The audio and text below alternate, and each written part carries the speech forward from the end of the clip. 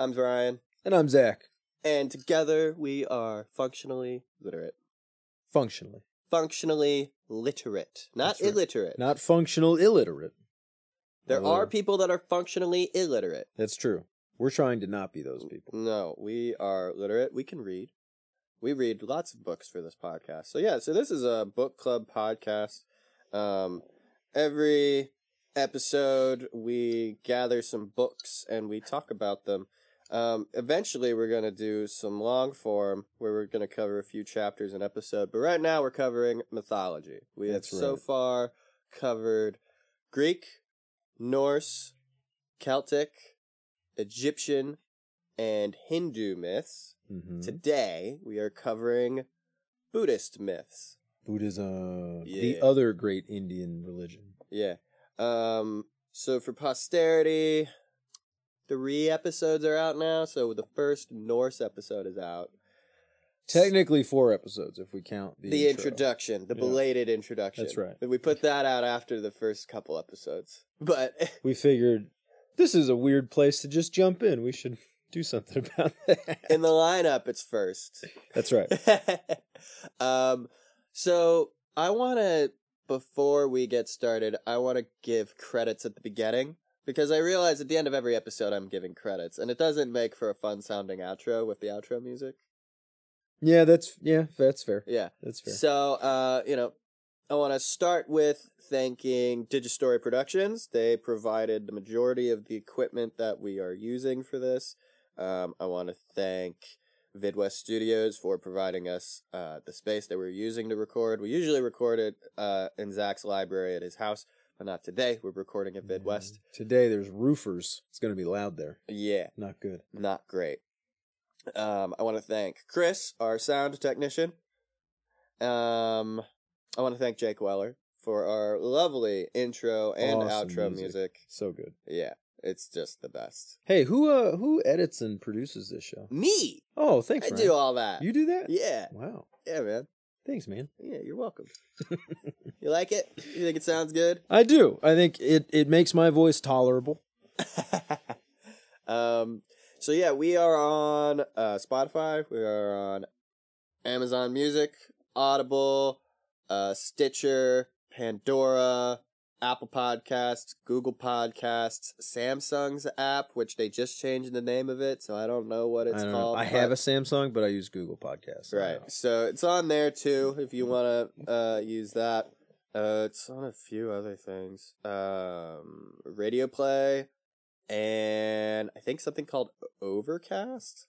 Also on something called Stitch In, I believe, is what it's called. Which, hypothetically, makes this podcast listenable on your Alexa. If you say, Alexa, play Functionally Literate, hypothetically, theoretically rather, you should be able to get your Alexa to play this podcast. So, nobody's gotten back to me on that yet. So somebody out there, listen to it on your Alexa and ask Alexa to play it. See if that'll work. That'd be pretty cool if it did. Yeah. Also, we have another international listener rather. Someone from India listened to our podcast. Oh, they're probably just tearing apart our Hindu. Oh, well, it's not out yet. It's not out yet. Man, when it does come out, they're going to be like, these idiots. Yeah. Sorry, man. So yeah, we got someone from Poland, someone from India. My friends from the UK still have not listened. I'm disappointed. Well, they just didn't want to get lumped in with all the other strangers, so they're like, we're going to wait. I don't know. So we're going to get into it. So I read, the book I read was Buddhism, a very short introduction. It's a very small book.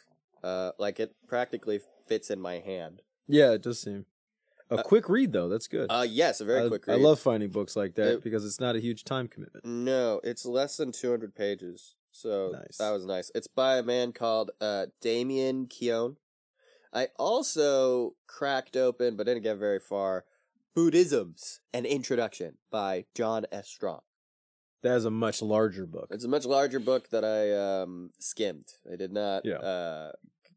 that looks intense. I did not even get close. Yeah.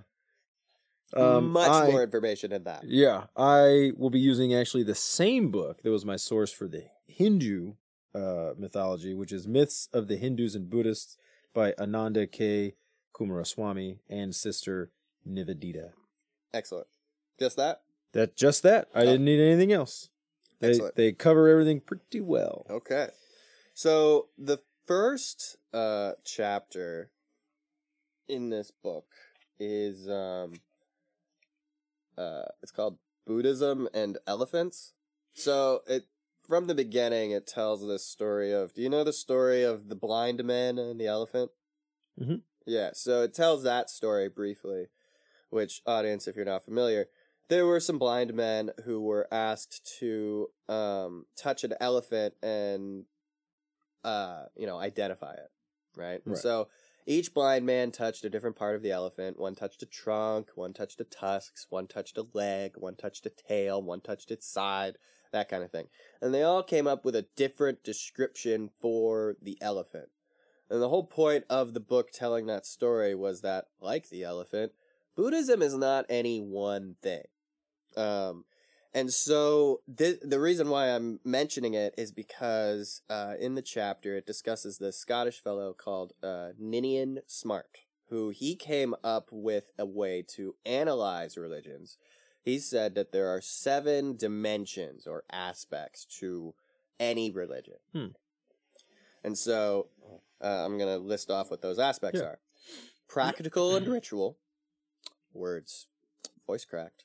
Practical and ritual is the first one.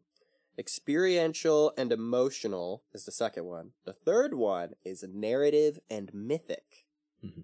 Fourth one is doctrinal and philosophical.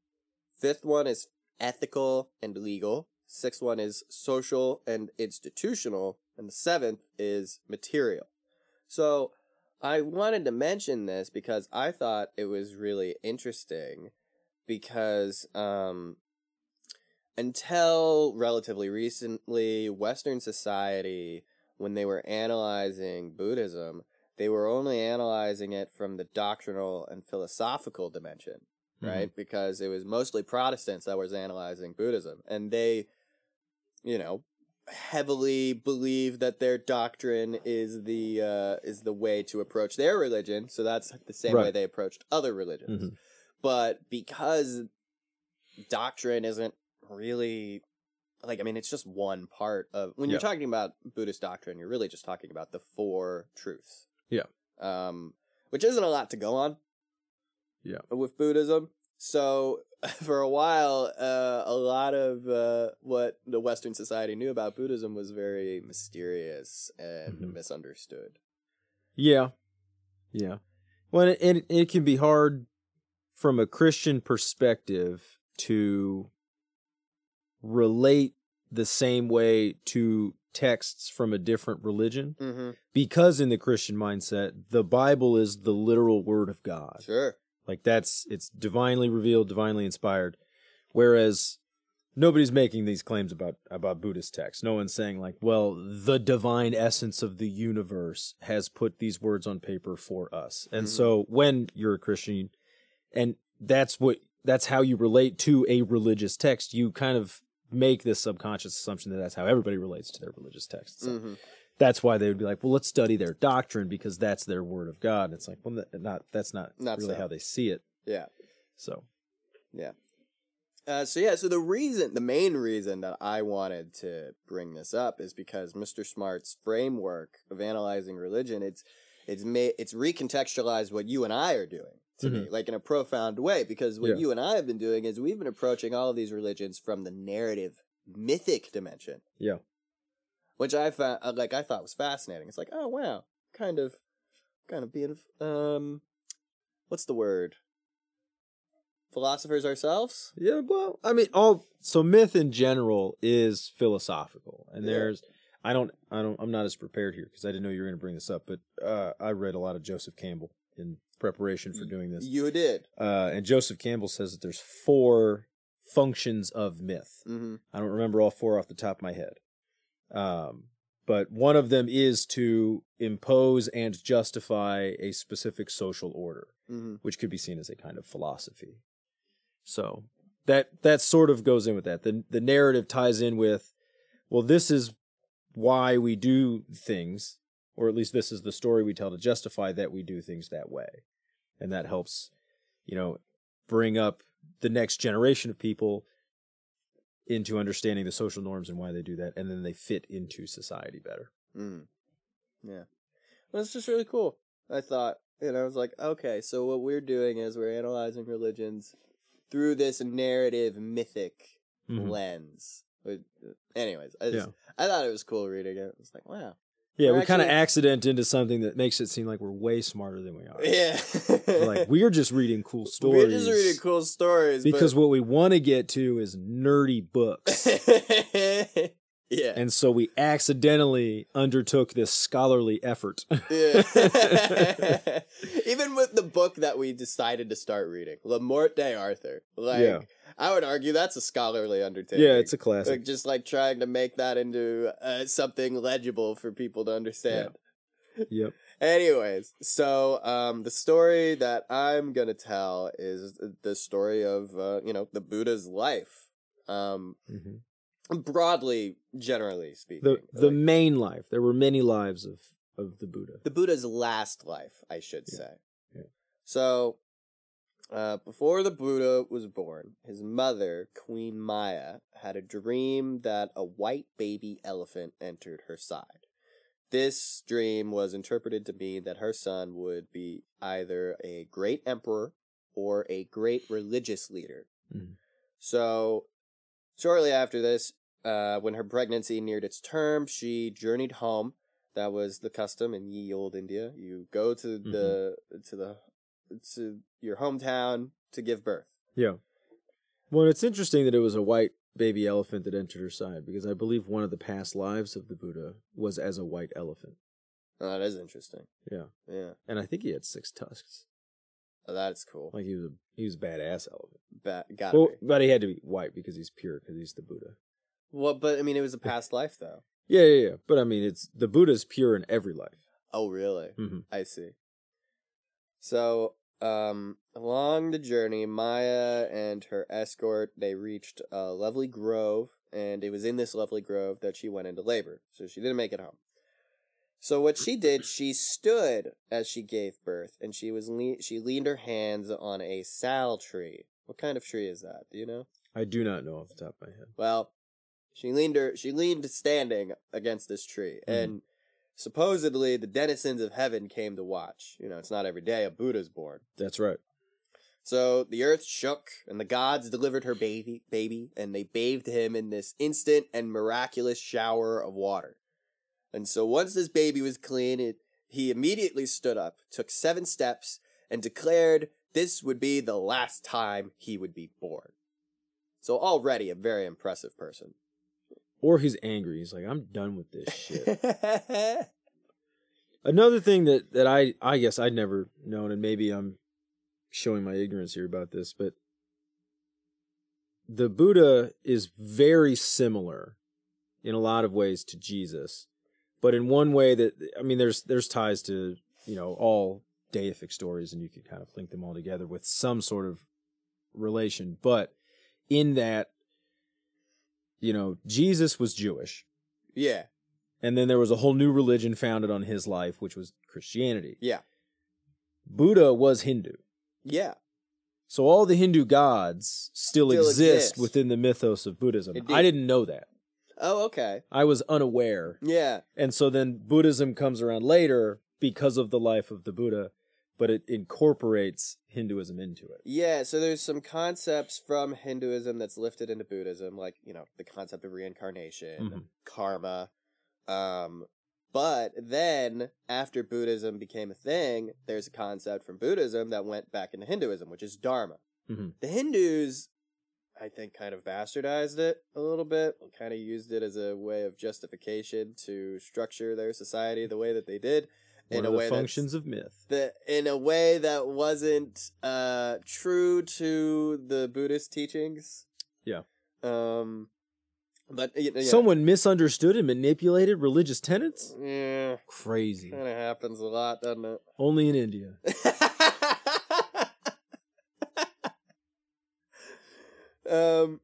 Anyways, this baby, after declaring this would be the last time he was born, was named Siddhartha Gautama. What a terrifying thing for a baby to say. Right? This will be the last time I am born. Like, it immediately comes out and he goes, never again. This is my last life. And it's like... I mean, I'd have thought my kid one, was why are you possessed. talking? Yeah, that's why I would have thought my why kid are you was talking? possessed. Yeah. But two, in a culture that believes in reincarnation, they're like, what are you talking about? This is not going to be the last time. It should not be the last time. You don't want it to be the last time. Yeah, that would be bad. That would be, yeah. So, unfortunately, a week later, his mother died. He was raised by his maternal aunt, Pajapati, who became the second wife of his father, King Sudhodana. So, yeah, he just moved on to the next woman in the family. Yeah. I mean, that could be a cultural thing. I don't know that much about Could be. Indian marital practices. I imagine he had a harem. It seems likely. Yeah. Yeah. So yeah, very little is known about the Buddha's childhood, other than he lived a life of luxury in his father's 3 palaces. Mm-hmm. He had a rich daddy. He sure did. His daddy was a king. So yeah, not much was known, but it is noted that he was a kind and thoughtful boy, and he had latent psychic powers. The baby just keeps getting scarier. Well, I mean, they were latent, so they weren't known. Yeah. He had psychic powers, but nobody knew. It's just this little dark phoenix running around. You're just like, uh-oh. Yeah. Any minute, he's just going to snap. So, yeah, he lived a very pampered, spoiled, comfy life because his father knew about his late wife's dream, and he knew what it meant, and he was terrified his son would become a religious leader instead of an emperor, right? Yeah. You know, he's a prince, Gautama is. Yeah. He wants his son to become king, to succeed him. And as far as we know, there's no other heirs. There's no siblings. Well, certainly not from his first wife. Right. So it's just him. So if he runs off to be a hermit, who's there to take his place when the king dies? I don't know. Narrative doesn't get into that. It's nobody. Yeah. But I think it's also narratively necessary that he has all of this luxury growing up. Mm-hmm. One, because then it makes the shock of him learning that that's not how everybody lives way more stark. But when he then gives it up, there's consequence. There's stake to it. If he were born poor, wouldn't really matter. What's he losing by going to be the hermit? Yeah. Nothing. No. But because of this upbringing, he loses everything. Yeah. Like he literally loses everything. He was the king. He was going to get everything. And he's like, nah, I'm going to give that up. So this is, I'm going to get into the story of why he gave all that up. So he grew into a young man, with, married with a son, and, continued to live this comfy, pampered life in these 3 palaces, but he was restricted to the palaces, and understandably, this was an unfulfilling life for him. Yeah. Funny thing, when you live only a lap of luxury, you get bored of that luxury. Mm-hmm. So he wanted to see the world outside the palace, but his king, the king, who was a very doting father, despite restricting him to the household. Yeah. He acquiesced, but he arranged that the city be clean and free of all but healthy young commoners. Yes. And he insisted... Like attractive young people. Yeah. I want the streets swept. I don't want a piece of garbage. Mm-hmm. You get all the old people, get all the poor people, you get all the sick people, you get them the fuck out of here. That's right. Not for my son. And I don't want my son to be offended by their presence. Yeah. So Gautama, he was also told to remain in the chariot. Mm-hmm. Let his valet take him around. Yep. Which, guided tour. Yeah. Just another way to control the narrative that he's trying to create for his son. Yeah. He's removing agency from his son. Yeah, so somehow, despite all of this, Gautama saw an old man. So I think in my reading, it was specifically one of the gods was like, no. We're going to show you. Because the gods know that he's to be the Buddha. And so they're like, well, we have to give him this experience. They arranged it to happen. So one of the gods becomes an old man. One of the gods, it's unspecified, who arranged for this to happen. I'm guessing Indra. If I were to allege. I mean, Indra or Vishnu or Brahma, probably one of those. One of those three.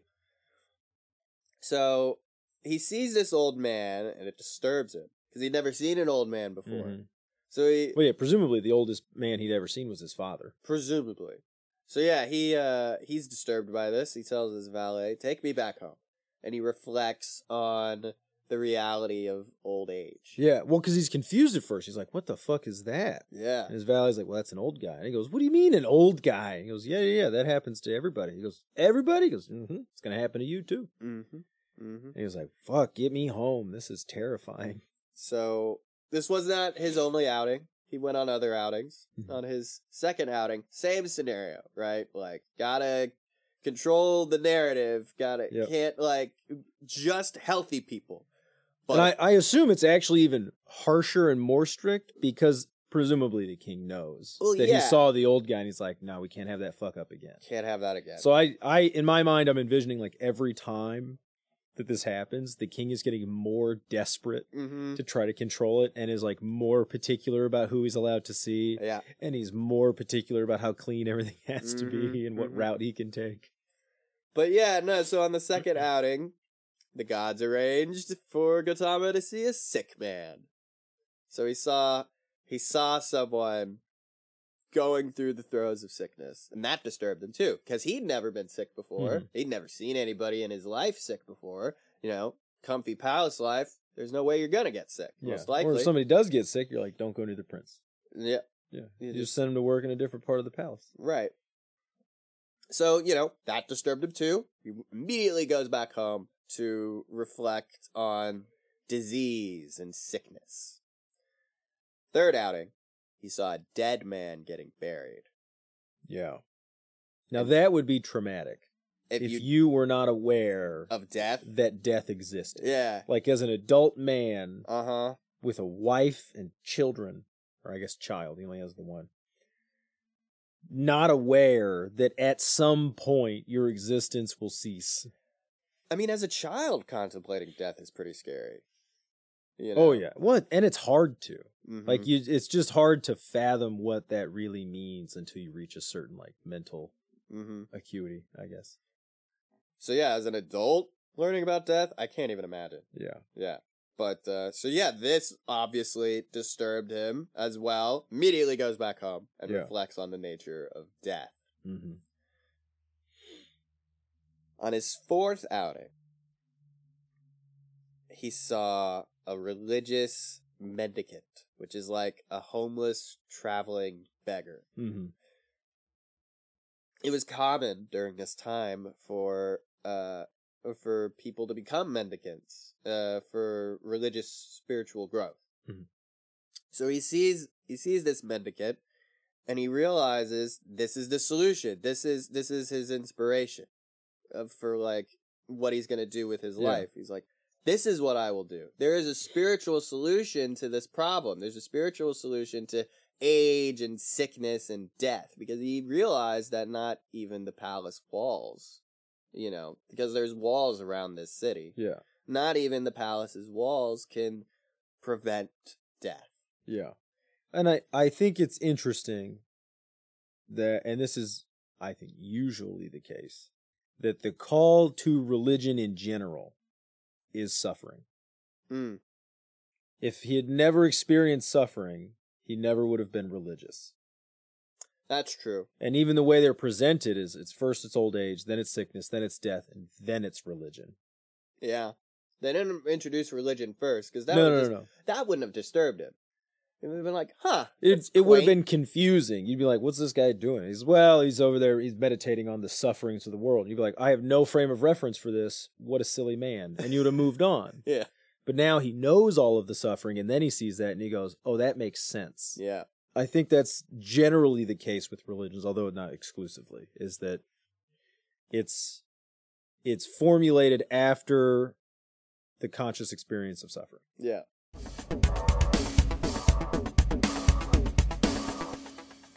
Hi, this is Functionally Literate. Hope you've been enjoying listening. This episode is brought to you by me. I made this show. I'm Ryan. I'm broke. If you could donate a little money my way with a sponsorship or a product, like, I'll be a shill for money. And I'm going to use that money with which to buy books. Because let me tell you, right now I'm checking stuff out of the library, and it's rough. You can email me at funk.lit.pod@gmail.com. That is FUNC.LIT.POD@gmail.com. You could also be a patron of this podcast. That's right. This podcast, Functionally Literate, we're going places. We have a Patreon now. You can give me $1, and in exchange, you will be able to listen to this podcast ad-free.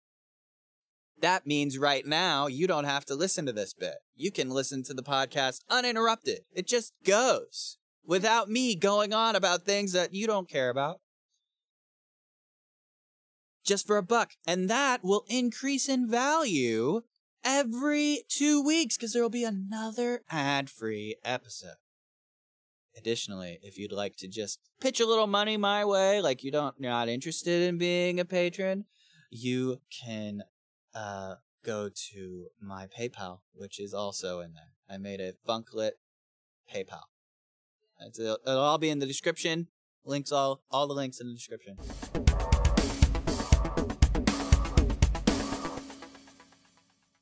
So, immediately upon coming to this realization, like, oh, I know what I'm going to do with my life, he packs up that night, and he looks upon his sleeping wife and child, and leaves. Yeah. And he becomes a traveling religious mendicant, just like all those other men. Yeah. So, this story, obviously, should not be taken literally. In reality, it is highly unlikely that the Buddha was this naive, or so quickly disillusioned with palace life after seeing 3 respective old, sick, and dead men. Metaphorically speaking, though, the palace walls are analogous to the mental barriers that we as human beings often put up to protect ourselves from the realities of life. You know, we don't at every moment think about age and sickness and death, because those things tend to upset us. You think about them when you're presented with them. Right. And so this is a metaphor for the Buddha being presented with those things and then realizing what he has to do with his life. Yeah. So yeah, he abandons his former life, starts traveling. During his travels, he met a man called Alara Kalama, who taught him a form of meditation.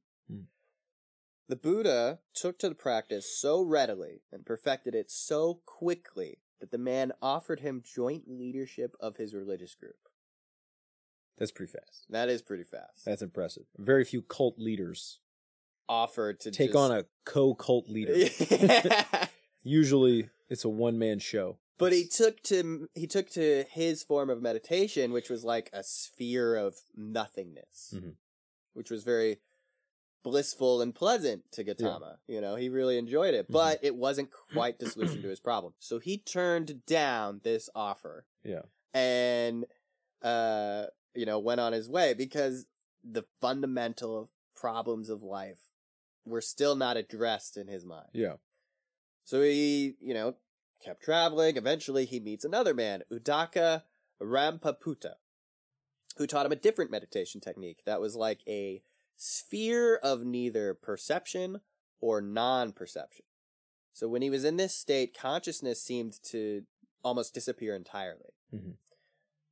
As before, he took to the meditation technique very quickly, very successfully. This man, Udaka, was so impressed with how quickly he took to the practice. Udaka wanted to become a disciple of Gautama. Again, he refused, because this state of consciousness, although awesome, was still not quite what he was looking for.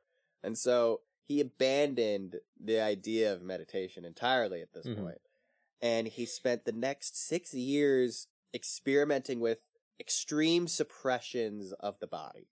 Yeah. He developed a breathing technique that allowed him to hold his breath for really long periods of time, like maybe a couple hours before needing to take another breath. All this served to do was give him headaches. He tried gradually reducing his food intake until he only needed to consume a spoonful of soup per day. But, you know, obviously that only made him emaciated and made his hair fall out, made him, you know, queasy all the time. So, you know, he gave up on that. And he did a bunch of other crazy stuff like that, eventually realizing that extremes of the flesh in excess or moderation, either way was the wrong way to go. The proper way was a middle way. The middle way. The middle way. So what he started to do, you know, he started upping his food intake. He gave up on like this like barely breathing thing. He realized the way to go is to satisfy your appetites in a moderate way. Careful not to overindulge or underindulge, right? Like you still have to attend to your body's needs, but there's no need to be excessive about it. Right. And so it wasn't long after coming to this realization of the middle way that he attained enlightenment. He started practicing meditation again, and one night while facing east, sitting under a large tree, which would later be known as the Bodhi tree, or Ficus religiosus. That's right. Which I thought was amusing. That is the botanical name for that tree. That's an actual tree. That's an actual Ficus species of tree. religiosus. Okay. What's that look like? I mean, it's kind of a nondescript ficus, I think. I mean, it looks like a lot of other ficuses to me. Oh, okay. But so nothing especially special. No. It's got an interesting sort of architecture to it. Like the form of it's pretty cool, but other than that. Now, what I find interesting about this sort of path to enlightenment is that he makes a point to stop at every part of like the main practices of Hindu religious people. I mean, that's what's available to him. Right. Well, and that specifically he does them and finds them unfulfilling. He tries the meditation. He goes, this is just not, it's not answering the questions. It's not solving the problems for me. He tries the ascetic practices, the self-denial, you know, the deprivation. And he's like, well, this isn't helping me either. And so it very succinctly like pokes holes in all of sort of the Hindu practices of like, that doesn't work. That doesn't work. That doesn't work. Yeah. So before, you know, he comes up with his own solution, which is, you know, Buddhism. Well, anyway, so he's sitting under this tree, he's meditating again, and this is when he attains enlightenment.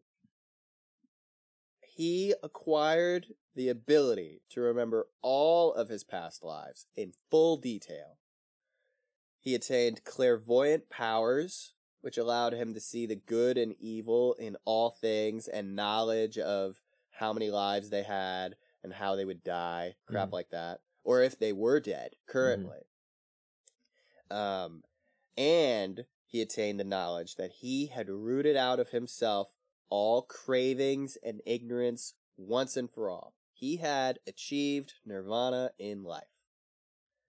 He stayed near the tree for 7 weeks, pondering his future and what he should do with his life now that he's attained enlightenment.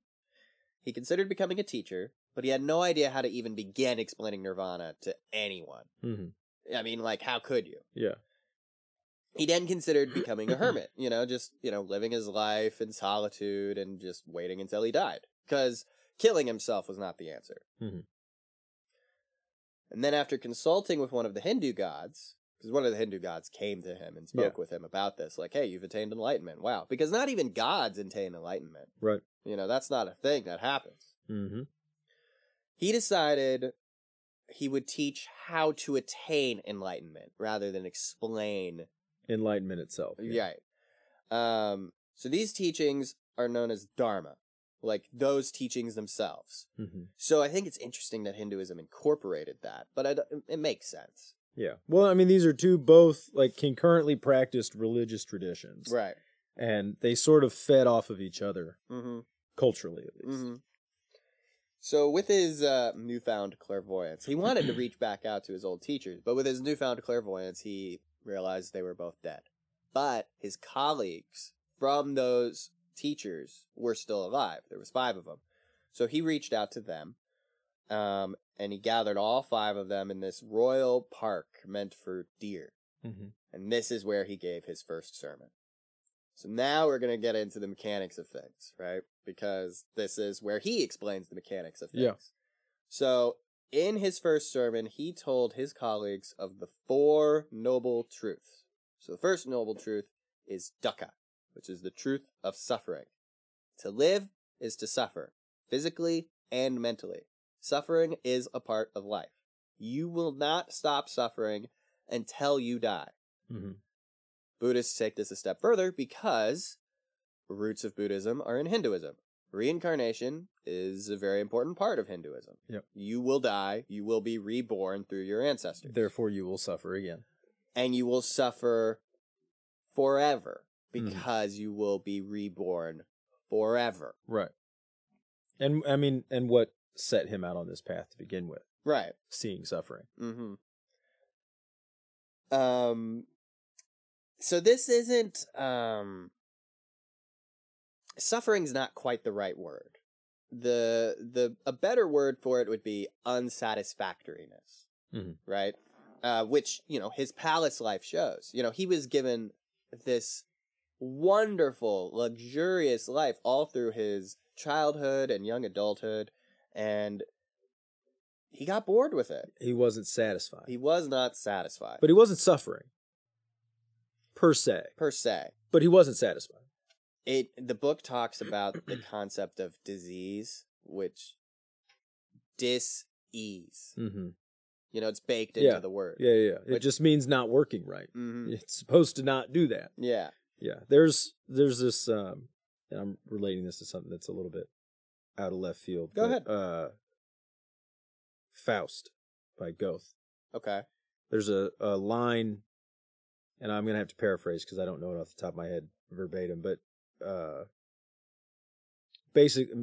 Faust obviously makes a deal with the devil, Mephistopheles. Oh, okay. And when the devil's trying to prove that he is the devil to Faust, he's like, but I thought the devil could only be in hell.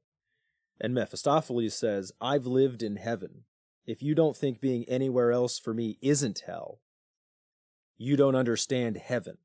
And so that's what I think is kind of what they're getting at here, which is like, it's not suffering in that it's actively painful or that it's this horrible experience, but that it's not as good as it could be. Right. And that's just part of life. Nothing is perfect. Mm-mm. It's not going to be. Couldn't be. The second noble truth is samudaya, the truth of arising. So in our lives, we have cravings. We desire things. We crave sensual pleasures. Good food, good music, good sex, comfy clothes, etc. Right? We crave existence, our desire to be. And we crave non-existence, which is the desire to destroy. This is often manifested by negating, denying, or rejecting things that are unwelcome. Mm-hmm. When directed inward, this manifests itself as negative beliefs like, I'm no good, or I'm stupid, I'm a failure, stuff like that. Mm-hmm. These cravings are why we are reborn, and therefore why we suffer. Mm-hmm. Well, yeah, if you didn't have a craving, then nothing could be disappointing. Mm-hmm. And then there would be no suffering. Mm-hmm. It's because you want things that you can't have them. I want a good book. Right. I want a good TV show. Yeah. And because you have an idea of what a good book and a good TV show is, inevitably, some of them will not measure up. Right. And that's going to upset you. Yeah. That's how it is. Yeah. If you didn't want things, life would be a lot easier. Now, it's important to note that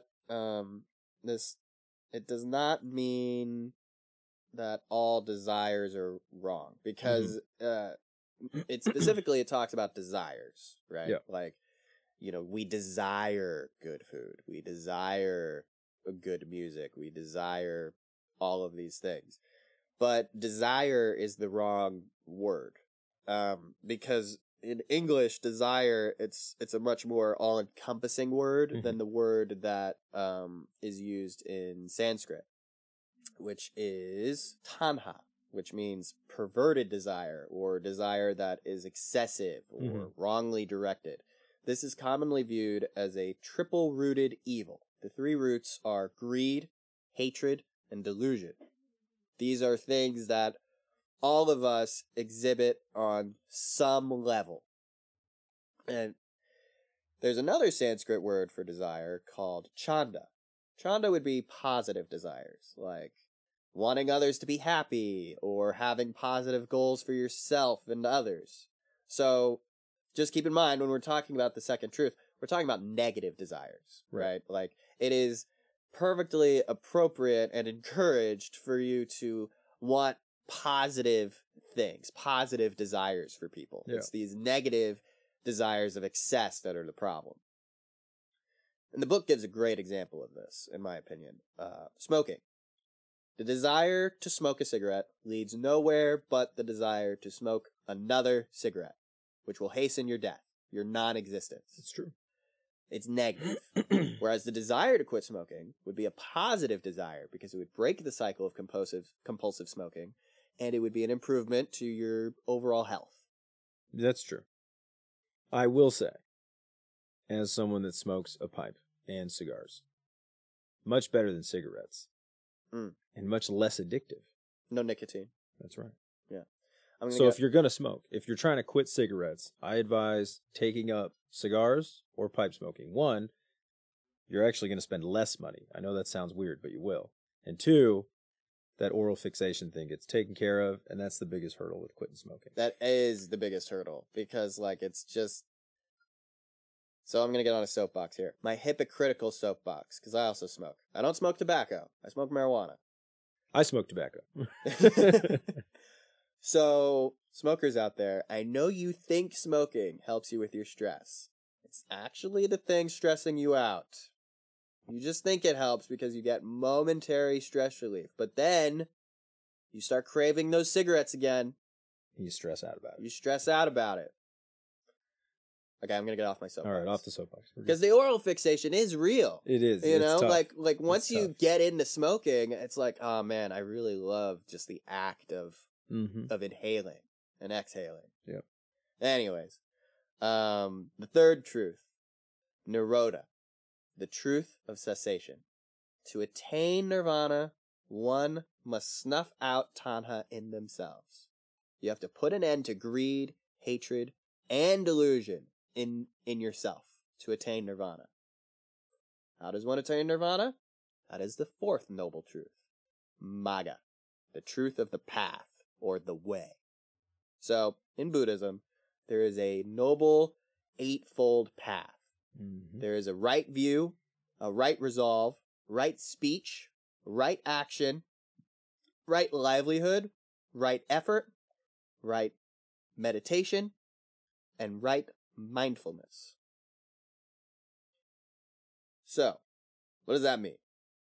I like that it's in this sort of easy to follow list where like one clearly follows from the last. Like if you start with right view, you have to start. That's sort of step 1. And then it kind of goes through the steps. That's very convenient. So the right view means accept the Buddhist teachings and then one day confirm his teachings yourself through lived experience. Right? Like, when you're first learning about all this stuff, it's okay if you don't believe. Just accept what you're being told. Right resolve. Make a serious commitment to have a right or good attitude in life. You know, that sounds decent. Right speech. Tell the truth and speak in a thoughtful, sensitive way. Right action. Abstain from quote-unquote wrong bodily behavior, such as killing, stealing, drug use, or really any obsessive sensual pleasure. Like if you're obsessively seeking something out to satisfy a sensual urge, you got five senses: feeling, hearing, seeing, tasting, smelling, If you're seeking something out obsessively to satisfy one of those desires, stop that. Quit it. Right livelihood. That means don't engage in an occupation that would harm others. Now, you might think that you are doing that now. You might not be. Zach, I think you're fine. It gets tough because as the world has gotten more complicated and interconnected, it's very difficult to know the true consequences of any action. And this was actually, if you've ever seen the show The Good Place. I love that show. This one is of my favorites. This is one of the issues that I can't remember his name now. The ethics professor, Chidi, that he runs into all the time, which is there's just no way. And I think it was like, I'm spoiling this for anyone that might want to watch it that hasn't. But that's a point. If you haven't seen The Good Place, skip the next few mintes because we're gonna get into huge spoilers, and it's such a good show. It's a very interesting show. But where they start talking to like the judge of souls, and they're like, look, there's no way we can meet these requirements that you've put up because literally everything will at some point have a negative consequence. Even buying a bouquet of flowers. Right. And it's like, but there's no way I could have known that.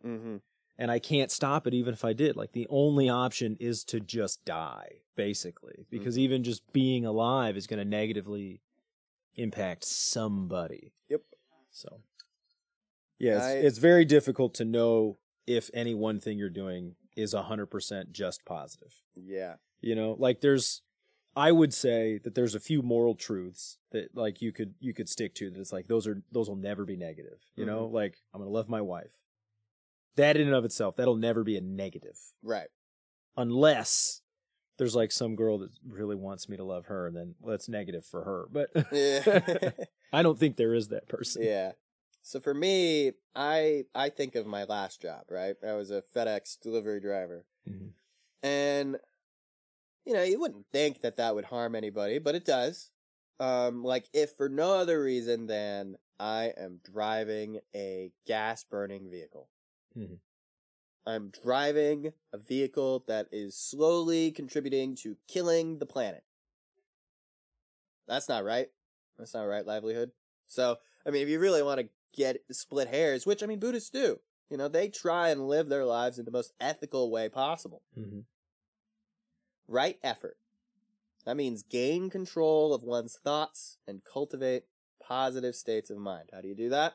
Right meditation. More on that later. And right mindfulness. Cultivate constant awareness.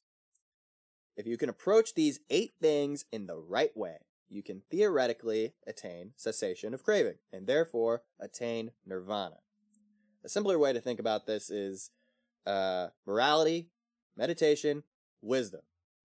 Seek to become a more moral person, meditate every day, become wiser, learn things, and you will attain enlightenment. Theoretically. One day. Theoretically. Maybe not this life, but you keep at it. Act like a Buddha, one day you'll become one. So what is nirvana anyway? We don't know.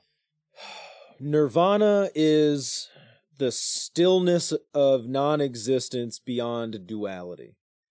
So it can't even be called non-existence because that implies duality. This is why the Buddha struggled with like, well, how do I explain this? Because all words imply duality.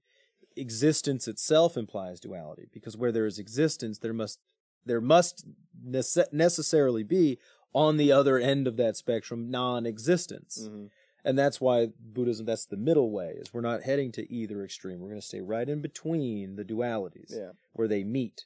So the most literal interpretation of the word nirvana is quenching or blowing out. So this is in reference to the cravings, specifically greed, hatred, and delusion. A person's cravings are like a flame. Indulging those cravings is like fanning the flames. You know, you're giving it more fuel, more oxygen, encouraging this cycle of birth, life, suffering, death, rebirth, you know. Mm-hmm. But if you stop feeding the fire, the flame blows out. Nirvana. That's why when you attain it, you will not be reborn again. There's no reason you would or could be. Mm-hmm. Into what you were saying about like why the Buddha struggled to explain the concept of nirvana. He had a really funny analogy explaining why it's pointless to try. Mm-hmm. So he said, asking about what nirvana is, it's like if a man was shot with a poison-tipped arrow and instead of trying to remove it, he asked for unhelpful information. Like, who shot me? What was his name? Where did he go? How far away was he when he shot me? What kind of poison did he use? What kind of wood is the shaft made out of? Like, knowing the answers to these questions doesn't help you attain nirvana. Yeah. It's pointless to ask. The important thing is attain it. Yeah. Because otherwise, you'll know when you get there. Just fucking get there. Like, you're suffering now, man. Like, asking what nirvana is, like, you wouldn't understand it anyways, even if he was able to explain it to you. Well, and that's sort of the terrible irony of it all is it's like, okay, well, nirvana is the lack of suffering. Mm-hmm. What does that feel like? You don't know because suffering is constant and inevitable. I think of Plato's allegory of the cave. You remember that one? Mm-hmm. So for the audience out there, the allegory is, if all you have ever known is life in a dank, dark, hard, wet cave, and someone tells you, no, there's light out there. What's light? That sounds scary. You don't even know what it is. I don't even know what it is. It just wouldn't make sense to you. Mm-hmm. You'd be like, light? Like what? And then like, it's all how everything in here is black. It'll be white out there because there's light. And they'll be like, what's white? What is that? What's black? What is this? These words you're using to delineate things don't exist to me. Yeah. Exactly. So it just doesn't make sense. And that's sort of the real issue with basically all religion is that it inevitably leads to a point where the mortal human mind cannot accurately conceptualize what it is trying to communicate. Mm-hmm. Like it just can't make sense. Like in Christianity, we have that issue with the Trinity and like the personhood and divinity of Jesus, where he's definitely totally God. But he's also a person. But he's also definitely totally human. Yeah. And he's both of those at the same time. Mm-hmm. And you think, well, how the fuck can that be? And it's like, because he's got, like, that's all we can do is, well, because divine. And you don't know how that shit works because you're not. And you just can't. And so it's very difficult to explain because we don't have the frame of reference for it all. We will be back, and I'm going to talk about meditation.